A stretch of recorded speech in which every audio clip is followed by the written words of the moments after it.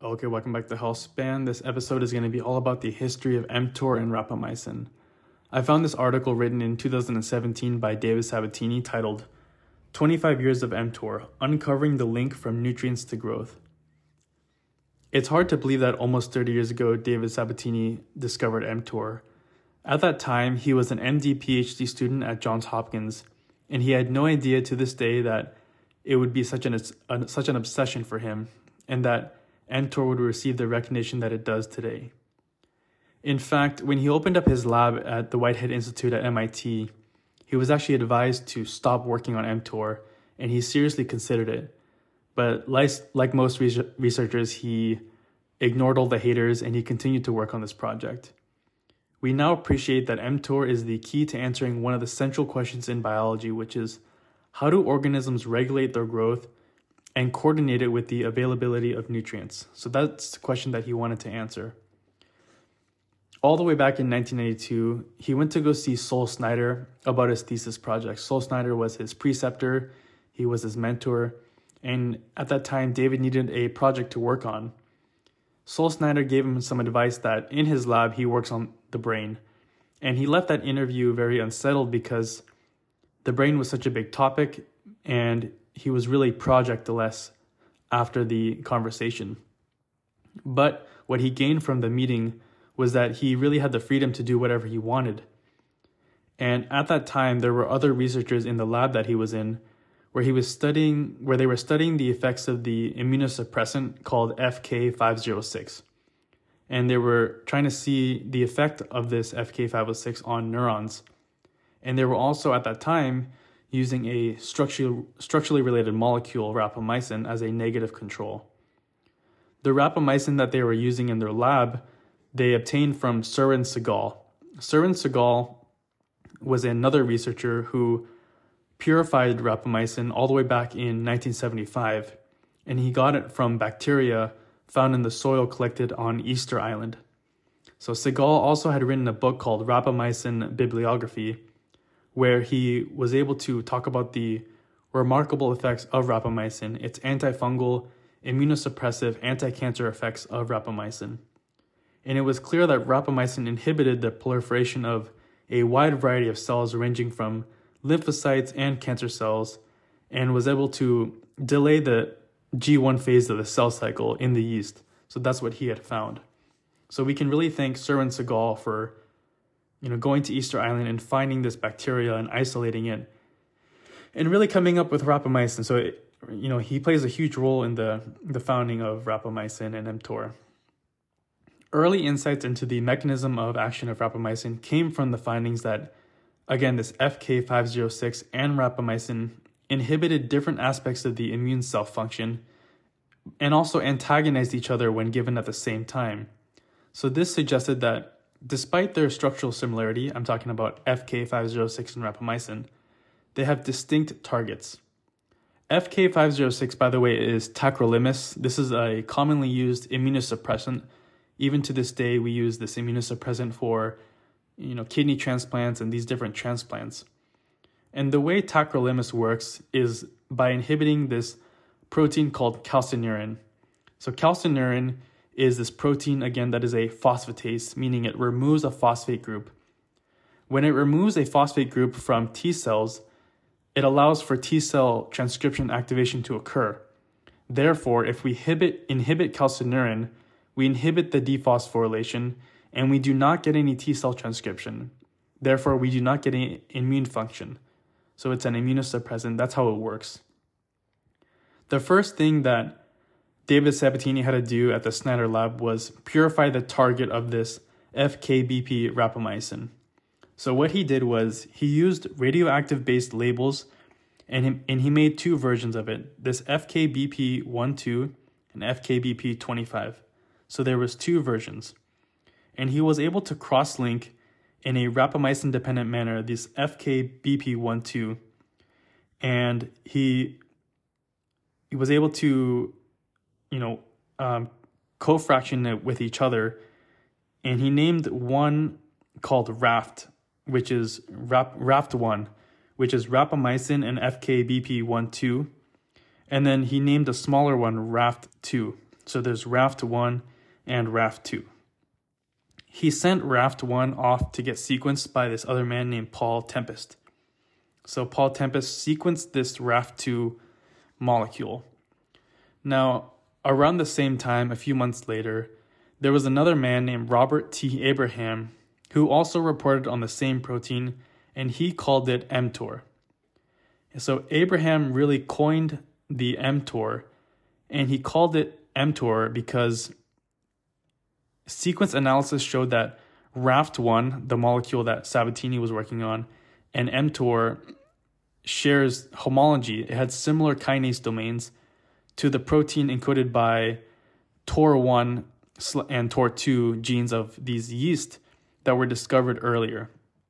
So just to backtrack real quick, Raft1 and mTOR, these proteins that were being sequenced, had similar homologous sequences, meaning they looked the same as these other proteins called TOR1, TOR2 that were found by other scientists. Their names are Michael Hall and George Livy.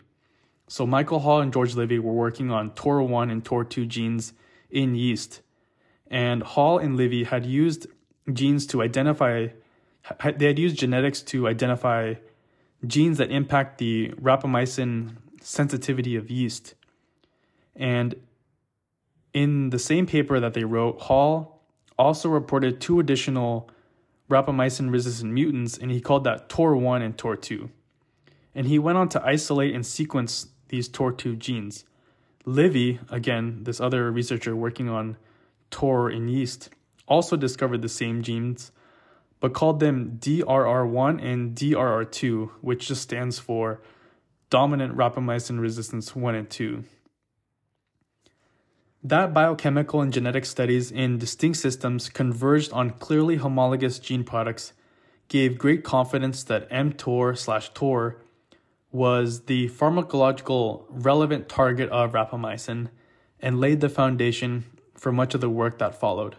So it was a lot of thanks to this guy, Michael Hall, and this other guy, George Livy, that along with David Sabatini, really helped nail down that mTOR was rapamycin was the target of mTOR. So it took all these guys to really figure this out. Now, many labs were trying to understand its function by studying how rapamycin inhibits cell proliferation. Very early studies into the mechanism of rapamycin toxicity in the yeast that were being studied, Candida albicans, this is a type of yeast, showed that rapamycin suppresses various metabolic processes, including protein synthesis. Subsequent work in human cells by these other scientists also showed that rapamycin inhibits the phosphorylation of the ribosomal protein S6 and the initiation of mRNA translation, establishing mTOR as a central regulator of anabolic metabolism and mass accumulation at the cell level.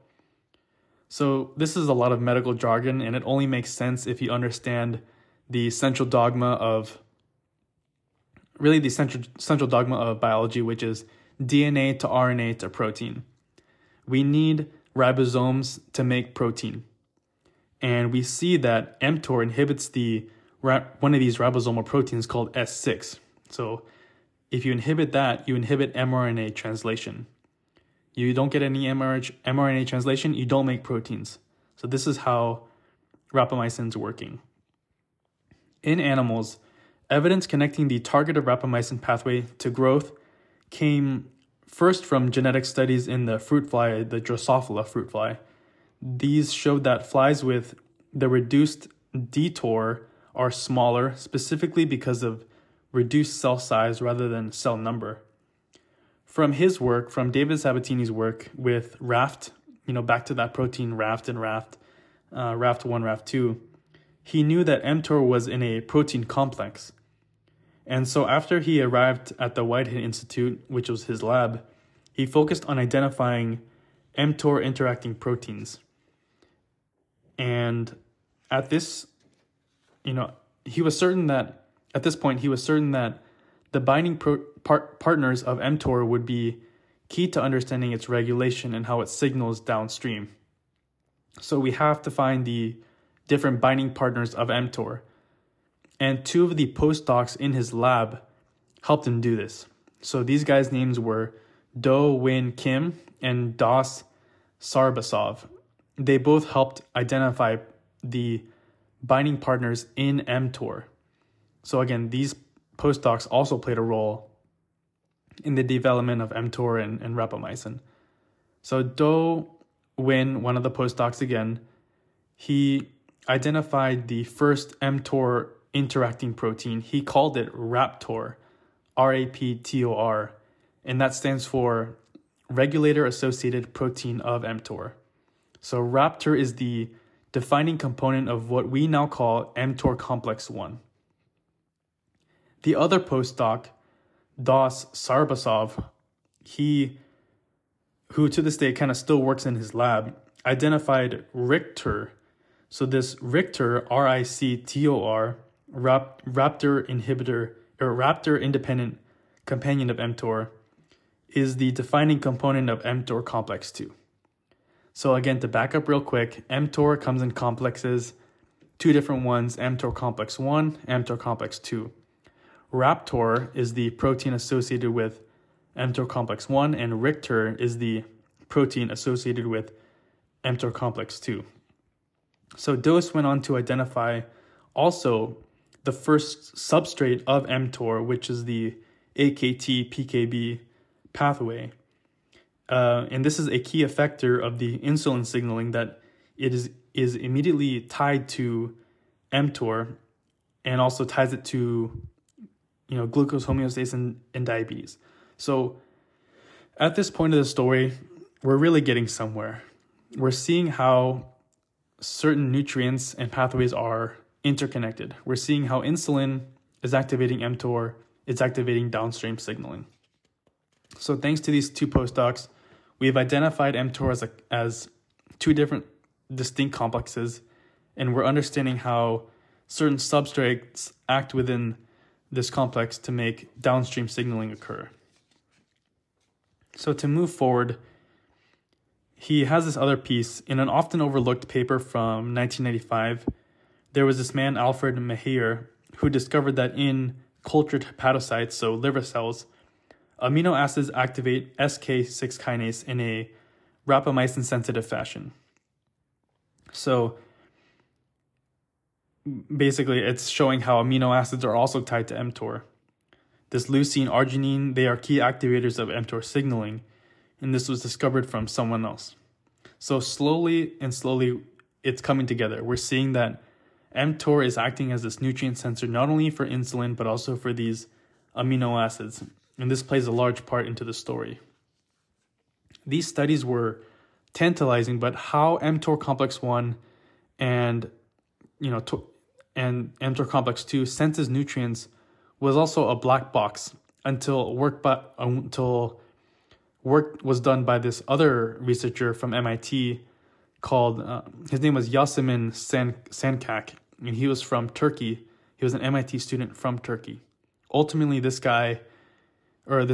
female, she initiated more work on this understanding how nutrients are sensed, and also how mTOR, the complex 1 pathway, is organized so that it can respond to many inputs besides nutrients like growth factors, different forms of stress. This whole MIT student was able to identify how it was able to be done. So specifically, she identified the heterodimeric RAG GTP aces as mTOR complex 1 interacting proteins that bind to it when cells are stimulated with nutrients, particularly amino acids. So she found this RAG GTPases. GTPases are just enzymes. These enzymes work with mTOR complex 1 and they bind to it, and it becomes activated once it senses amino acids in the cell. We had no doubt that the RAG GTPases were important, but exactly how they regulate mTOR complex 1 was still a mystery, because in vitro they did not always stimulate its kinase activity. Now, eventually, they found the answer to this question, but he would have done so much sooner, and it would have been less of a headache if David Sabatini had just listened to his dad. So 10 years ago, when he had discovered the mTOR, his dad suggested that he determine its subcellular localization. So in other words, where specifically in the cell is mTOR working on? How is it working? Is it working in the nucleus? Is it working in the mitochondria? Eventually, Sabatini developed an antibody to mTOR and showed how on immunofluorescence, there were this stained cytoplasmic puncti that looked like vesicles. And he had never bothered at the time to really dive deep into what exactly these vesicles were, and he was sort of playing like the Where's Waldo. In other words, there were possible different locations of where mTOR was working. Now, eventually they concluded that these puncti were the lysosomes, and that nutrient signaling through this RAG GTPases to promote the movement of mTOR complex 1, this all occurred in the lysosome. This is where it was occurring. But how does this translocation impact the activity of mTOR complex 1? So it was necessary to consider the Reb GTPases, which is a RAS-related GTPase that is essential for mTOR complex 1 activation in all models. So they looked at this RHEB GTPase. Again, GTPase is just an enzyme, a catalytic enzyme that is helping with mTOR. And finally, everything really began to fall into place when they found that this GTP-loaded Reb directly stimulates the kinase activity of mTOR complex 1, and that Reb also localizes, at least in part, to lysosomes. So this is very important here. They proposed that the RAG and Reb GTPases, so these catalytic enzymes, are two arms of a coincidence detector mechanism that ensures that mTOR complex 1 becomes activated only when nutrient and growth factors conditions are both appropriate. So it is very probably confusing to listen to this, but let's go back to the glucose and insulin framework. So there was another researcher, Brendan Manning. He found that upon insulin withdrawal, that there's this complex in a cell. It's called TSC. It stands for tuberous sclerosis complex. It translocates to the lysosomal surface to inhibit Reb. And when he discovered this, it really provided for the first time a mechanistic understanding of how insulin regulates this tuberous sclerosing complex and Reb, and also thus mTOR. So I'm going to make things very simple because there's a lot of medical jargon here. If there is no insulin present, you get activation of this tuberous sclerosis complex, TSC I'll call it. When TSC is activated, there is no Reb GTPase activity. If there is no Reb GTPase activity, there is no mTOR activity. If insulin is present, this TSC is shut off, Reb GTPase activity occurs, and mTOR, the switch, can go on. So this is how it's working. This is the cell signaling cascade.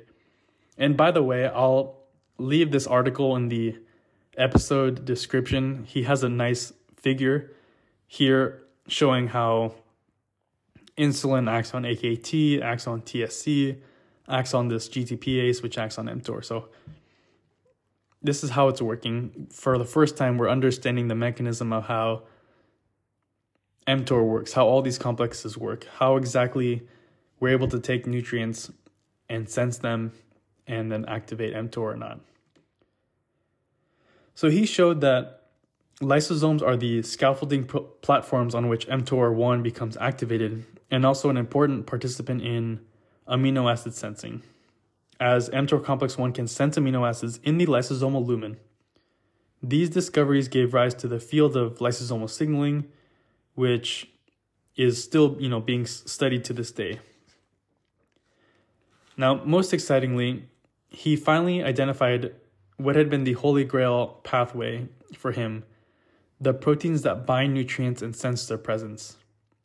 After so many years of chasing these sensors, we could finally see in an anatomic detail exactly how nature had connected mTOR to nutrients. He finishes off this paper by stating, while mTOR may not regulate everything, there are enough mysteries in how it senses everything to keep us occupied for a foreseeable future. So that's the way he ends this paper. And although it's been over 30 years that mTOR has been discovered, there is still so much to know. But at least we figured out the question that he was trying to answer, which is, again, how do organisms regulate their growth and coordinate it with availability of nutrients? So I want to thank David Sabatini. I want to thank Sir and Segal. I want to thank his postdocs. I want to thank his preceptor, Sol Snyder, for all coming together for this, beautiful story of mTOR and rapamycin. I think if you listeners are not familiar with cell signaling, I highly recommend you just check out mTOR and check out cell signaling. It's very fascinating. But in some way or another, our health span, our lifespan depend on mTOR and depend on other signaling pathways, AMPK. And I feel like down the road, there's going to be a lot more research on mTOR. But for now, again, thank you, David Sabatini. Thank you, these researchers, for really uncovering mTOR. And it's, again, been over 30 years that it's been discovered and still so much to learn. So I know in this episode there was a lot of scientific and medical jargon, but I hope you learned something. I hope you enjoyed the history of mTOR and this kind of long, arduous process of discovering it. So again, thank you for listening, and I hope you tune in next week for another book that I'm going to cover.